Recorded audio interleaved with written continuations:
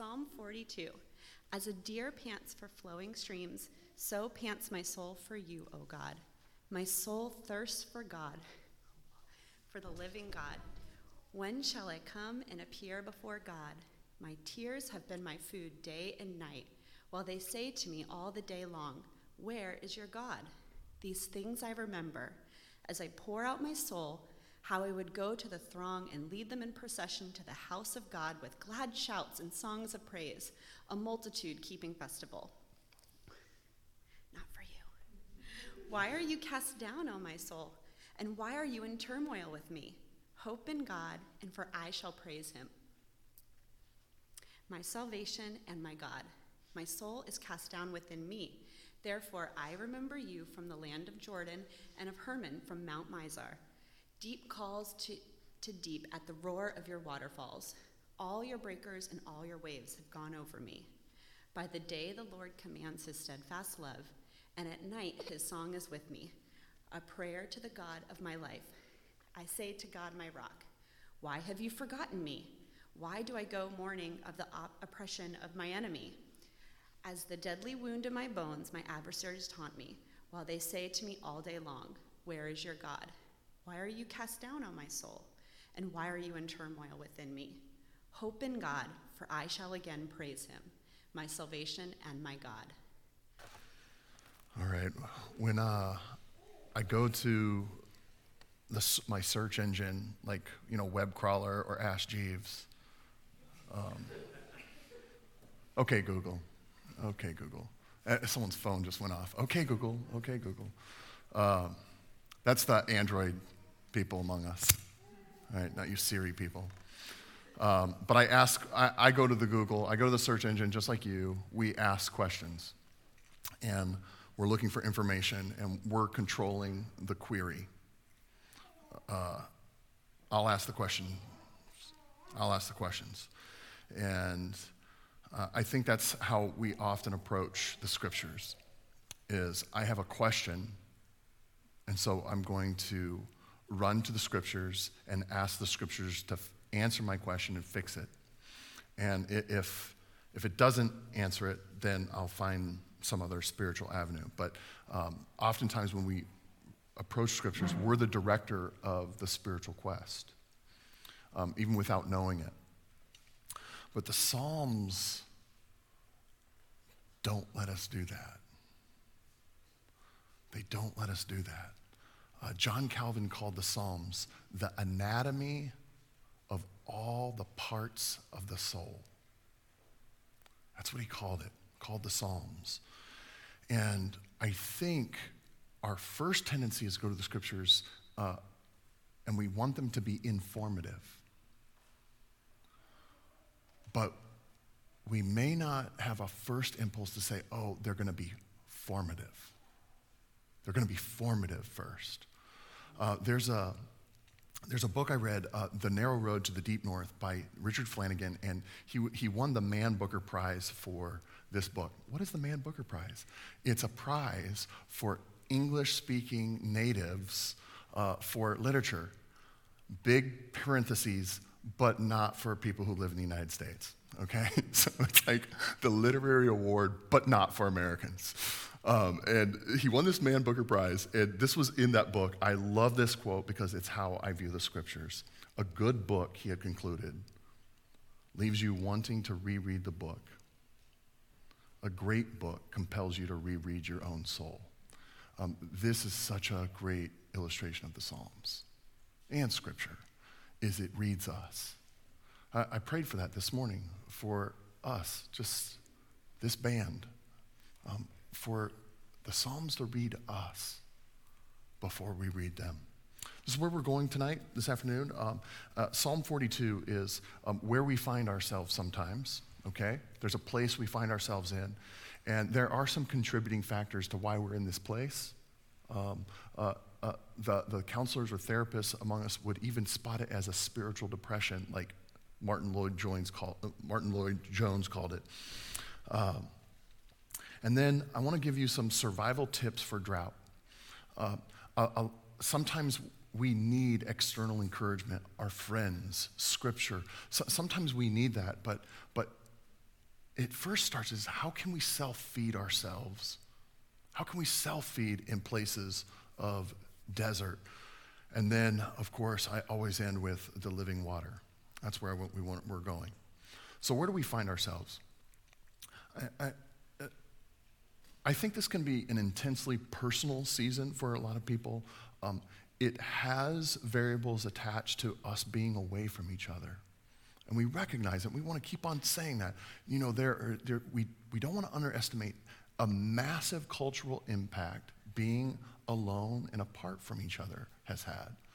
And so that can be true, but it also is true that according to different variables, different personalities, is that it can look very different for different personalities and different persons.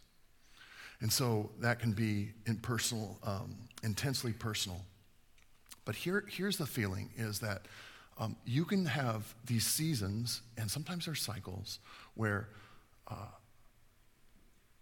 like nothing makes you glad, right? Like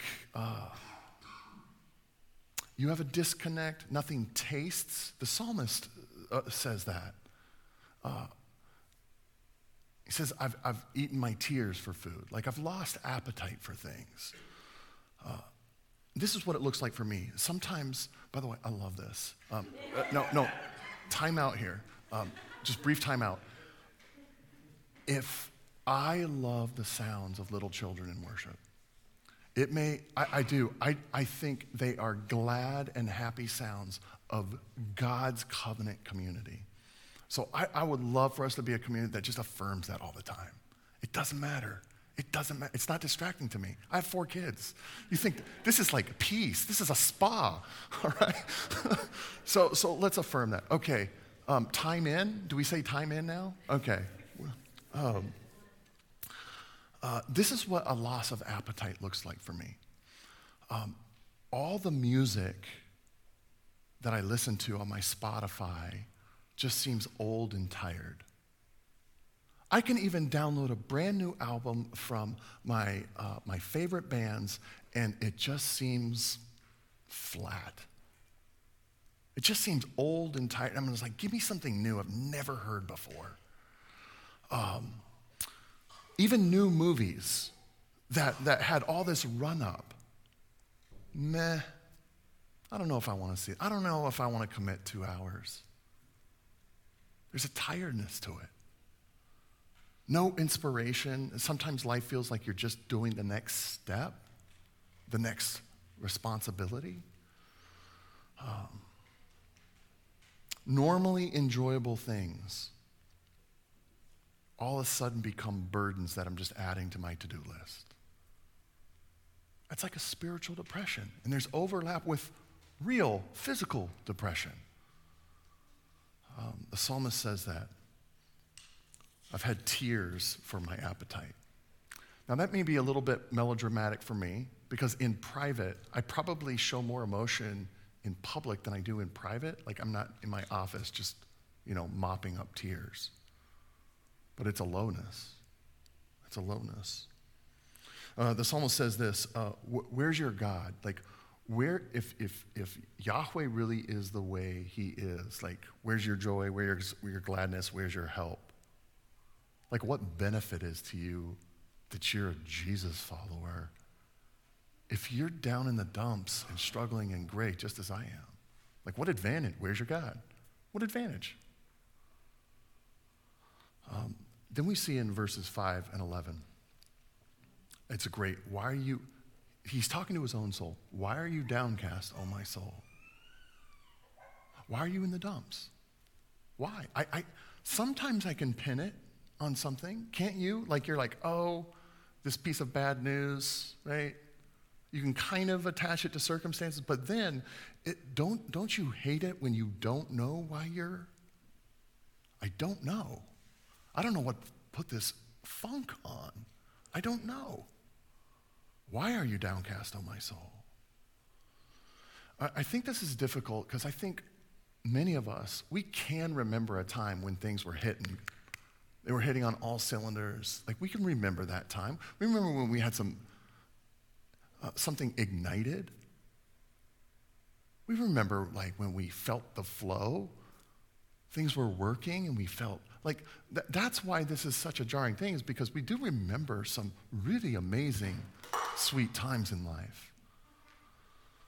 I can remember. Notice in your heart and my heart, you know when you get in this gray zone, why are you downcast, O my soul? Notice the impulse in your heart and my heart to try something new. It can be a diet. It can be a routine. It can be visiting a place you've never been before.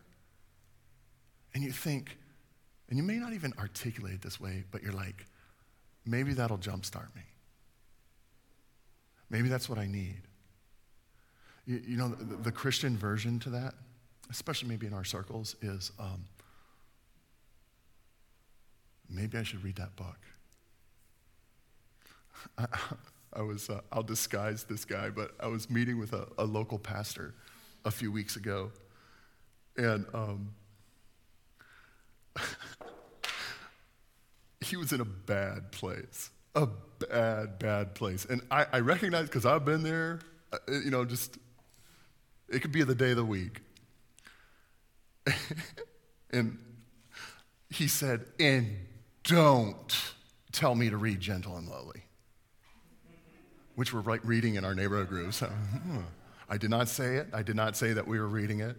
But don't you find that like in our Christian circles? Like, oh, maybe if I read this thing that everybody's talking about, like, transforms everything.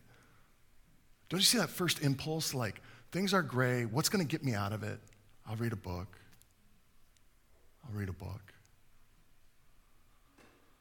Why are you downcast, O my soul? That's what the psalmist asks. So that's the location I think some of us can find ourselves. I wrote a blog this past week. For me, I'm always puzzled by the proximity of high to low. Like, why? How can I get so downcast when, like, yesterday I was jamming? It's a puzzle to me in my own heart. I'm still working that out. I'll ask my counselor about it. So that's the location. Now, the psalmist actually points to some contributing factors. And I spotted about 10 of them, but we're not going to go through all 10 of them. I'm going to just highlight some, okay? And I think one of the contributing factors, I think, for being in this place is that we often just listen to the wrong voice. We often just listen to the wrong voice. You know that 1988, Roxette, you know what song I'm talking about, right? Listen to your heart. My kids do not want me to duplicate this. They got on to me for the last time I did this. So, but listen to your heart. Now, in the lyrics for Roxette's Listen to Your Heart, it mentions listen to your heart 32 times. That's a high amount. Even for pop refrains, listen to your heart is a lot for Roxette, 32 times. And Martin Lloyd-Jones, he's a UK preacher, now deceased. I listened to his sermon here, and I am ripping him off. I'm just not telling you where I rip him off. But he says we often just listen to our voice way, way too much. Because our voice carries a lot of condemnation, usually. A lot of condemnation. Some of the ladies were in our patio this past Thursday. I have no idea what you talked about, but you wrote something on a whiteboard, and I saw it, and I took a picture of it. And it looked like a lot of different voices that you guys listen to. I didn't even talk to my wife about this. I should do that probably, right? There was like fear of other people, what your children are saying, what other parents are saying, circumstances, what work is telling you, what the evil one is saying, what your dreams are yelling back at you because you haven't arrived yet, right? Your personality, what your sleep, your friends, your peers, world events, your roles, pop wisdom and podcasts, they're yelling at you. Everybody has a say about what you should be doing, where you should be, and how you're not leveling up.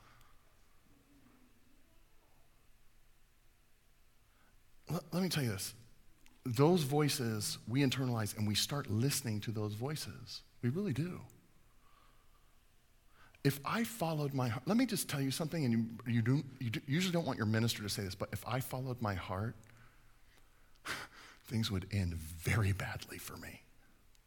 You'd be like, Tim is no longer our pastor. It's like Monday morning. That's funny. But don't belittle what belief can do. Let me say that part again. Don't belittle what belief can do. What if you chose to believe not your own voice and all those other, but you believed another voice? Don't belittle what belief can do. See, what is the psalmist saying in verse 9? What is he saying? Oh, I need to remember. I need to remember a different voice. I need to remember something else because I've been listening to my voice too much. Why are you feeling so downcast, O my soul? Now, here's another contributing factor. So one contributing factor is we listen to voices, our voice and others, that are just wrong and false and lies. Another contributing factor is this. You and I need a throng posse. Everyone's like, wait, say again? We need a throng posse. What is a throng posse? I have a lot of sport memories, favorite sport memories that, and at a different time, I can tell you my top 10, okay? But one of my favorite sport memories, I was there in 1980, it wasn't 1987, but in 1987, Pat Riley, after the Lakers won the championship, he said something really stupid. And he said, in 1988, we're going to get another championship. This is right on the heels of winning the 87. And then they went on and they won the 1988 championships. For the playoff series, there was a first series. There was like the mini wimpy series. It was only like, you only had to win 3 games. They swept the Spurs. I was at the Forum for one of those games. And my friend and I wore AC green. I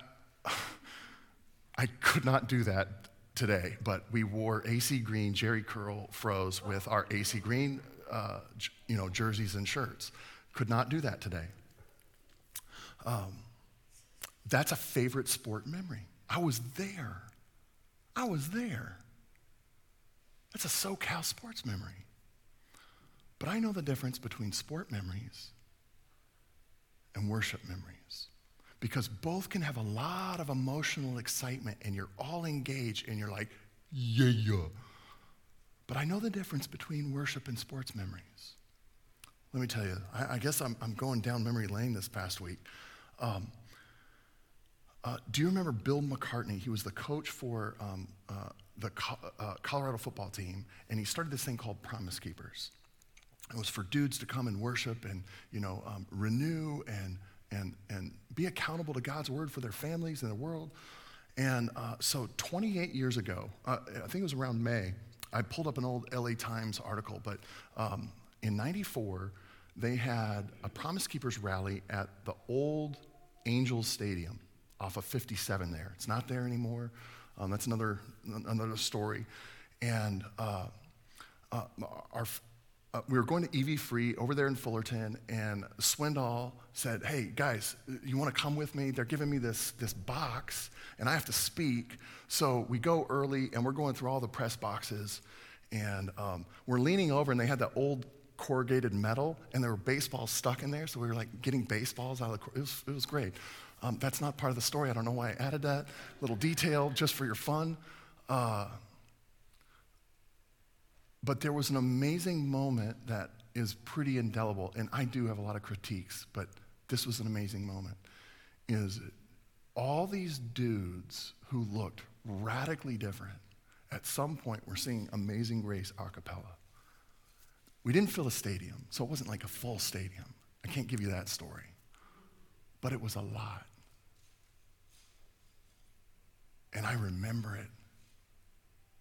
And it was powerful.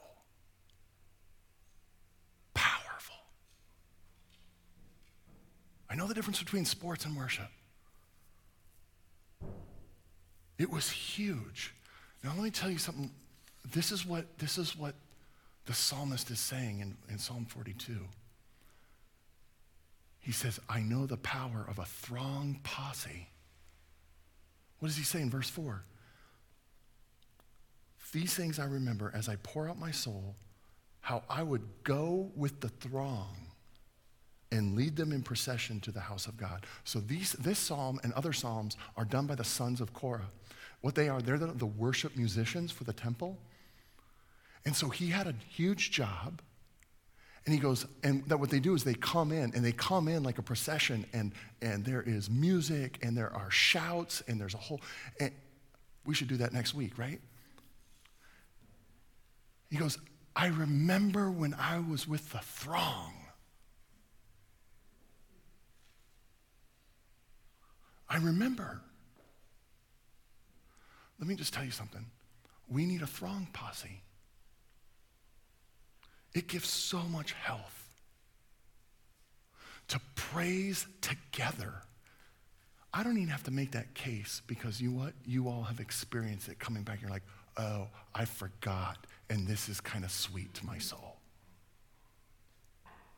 See, a contributing factor to this lowness is that you've left the throng posse and you can't be there. This is a contributing factor. What's another one? Here's another contributing factor for that lowness is that we've gorged ourselves on input. Same verse 4. Check this out. Sons of Korah, he's speaking about his experience. And he says this, I led them in procession with glad shouts and songs of praise. I was vital and integral to making it happen for the throng posse. I was vital. I remember when I gave things that mattered to people. And he's not there now. I don't know why. I don't know what's keeping this worship musician and this guy who crafts. I don't know what's keeping him from the temple. I don't. It doesn't tell that. Maybe he's in exile. Maybe he's captive. I don't know. The text doesn't tell us. But this is what it sounds like he doesn't have. He doesn't have spiritual employ. He doesn't have spiritual employ. I don't mean a job. I mean something that he is connecting to the gifts that his Father has given him, and he is using them for the flourishing of his friends and a broader community. Some of you, that is your vocation and your work. It is. And if you've been able to make the connection and say, how does this benefit my fellow man and woman? How does this benefit a greater culture? Because these gifts he's given me, I'm giving back. Like, I don't want you to think here is, oh, Tim's talking about like a volunteer team. That could be it, but I'm going to tell you, from most of my observations over the years, it's like, I don't think your greatest spiritual employ is, I don't know, putting out cones. It could be, but that's not what I'm talking about. I'm talking about giving from your gifts to the benefit. Like, that's spiritual employ, and it doesn't have to happen between the hours of worship. Like, that's kind of weird. Oh, it can only happen there on Sunday when you go to church. I volunteer. No, I'm not talking about that.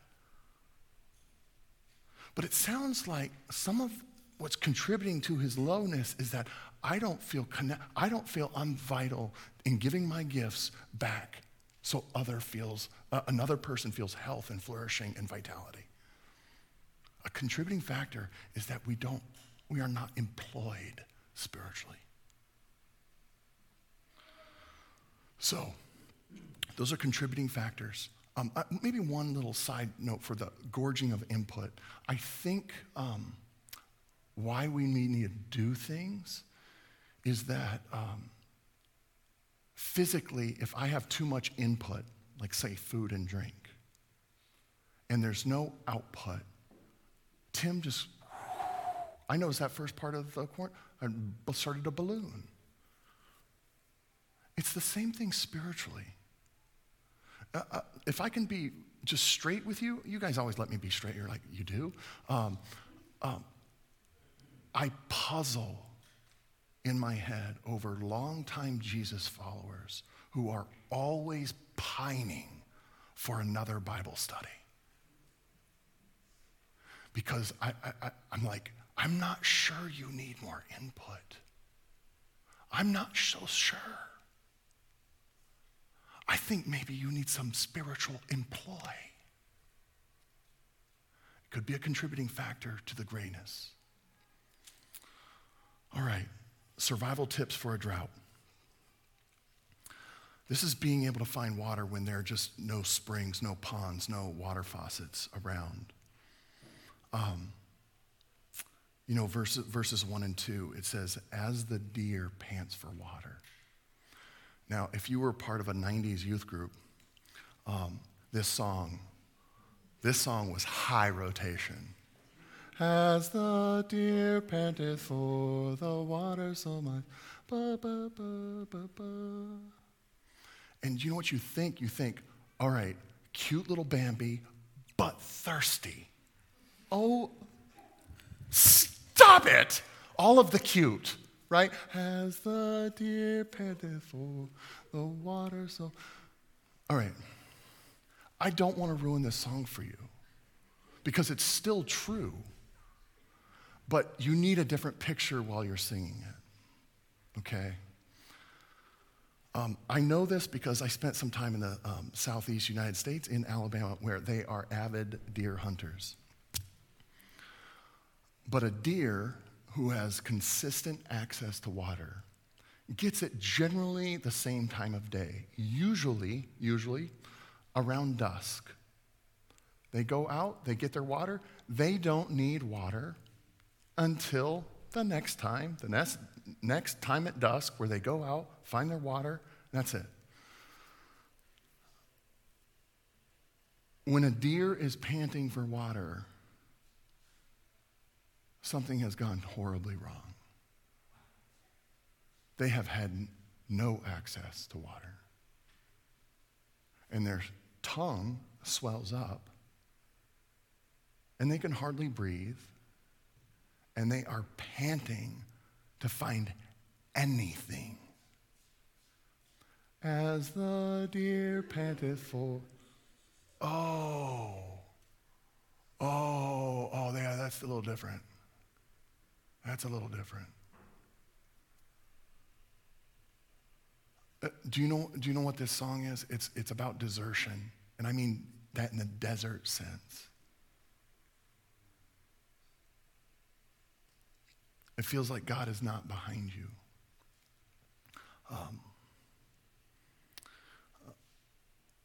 We went hiking to the Mojave Preserve for the first part, like one day on spring break, and there's this. You can climb everywhere, and there's this little place where a little crack, and there's rings they've put in the rocks to get up this mountain. And my youngest son, he kind of did great when he just feels the hand on the back. Like, yeah, I mean, if anything goes wrong, gotcha. But he felt really, really nervous when he didn't feel the hand, even though someone was behind him. He got really nervous and doubting and scared. Don't you feel like that sometimes? Like, oh, I feel like he took away his hand, but we don't know that his presence is still there. But I don't feel the hand. I don't feel the hand. I don't feel the hand. As the deer panteth for...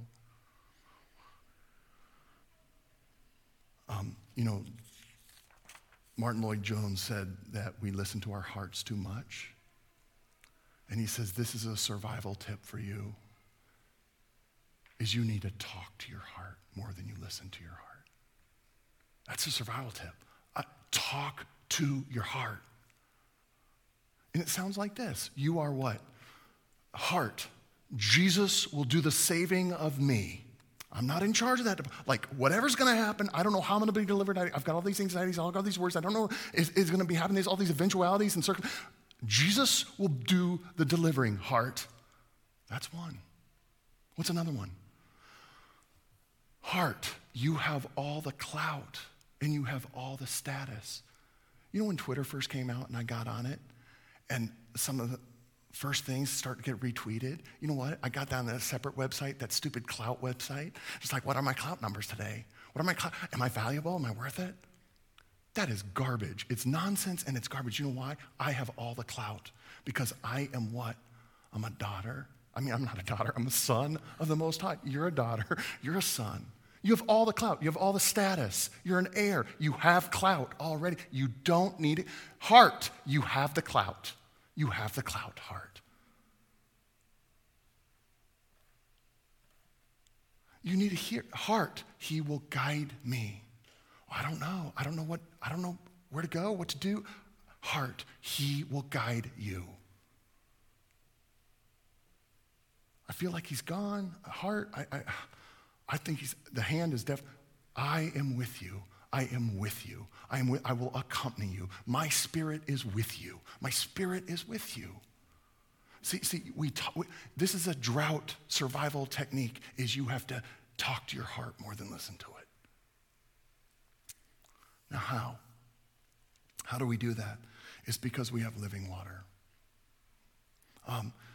Do you feel like God has removed his hand from your back and maybe walked out of the building and you're afraid to look back?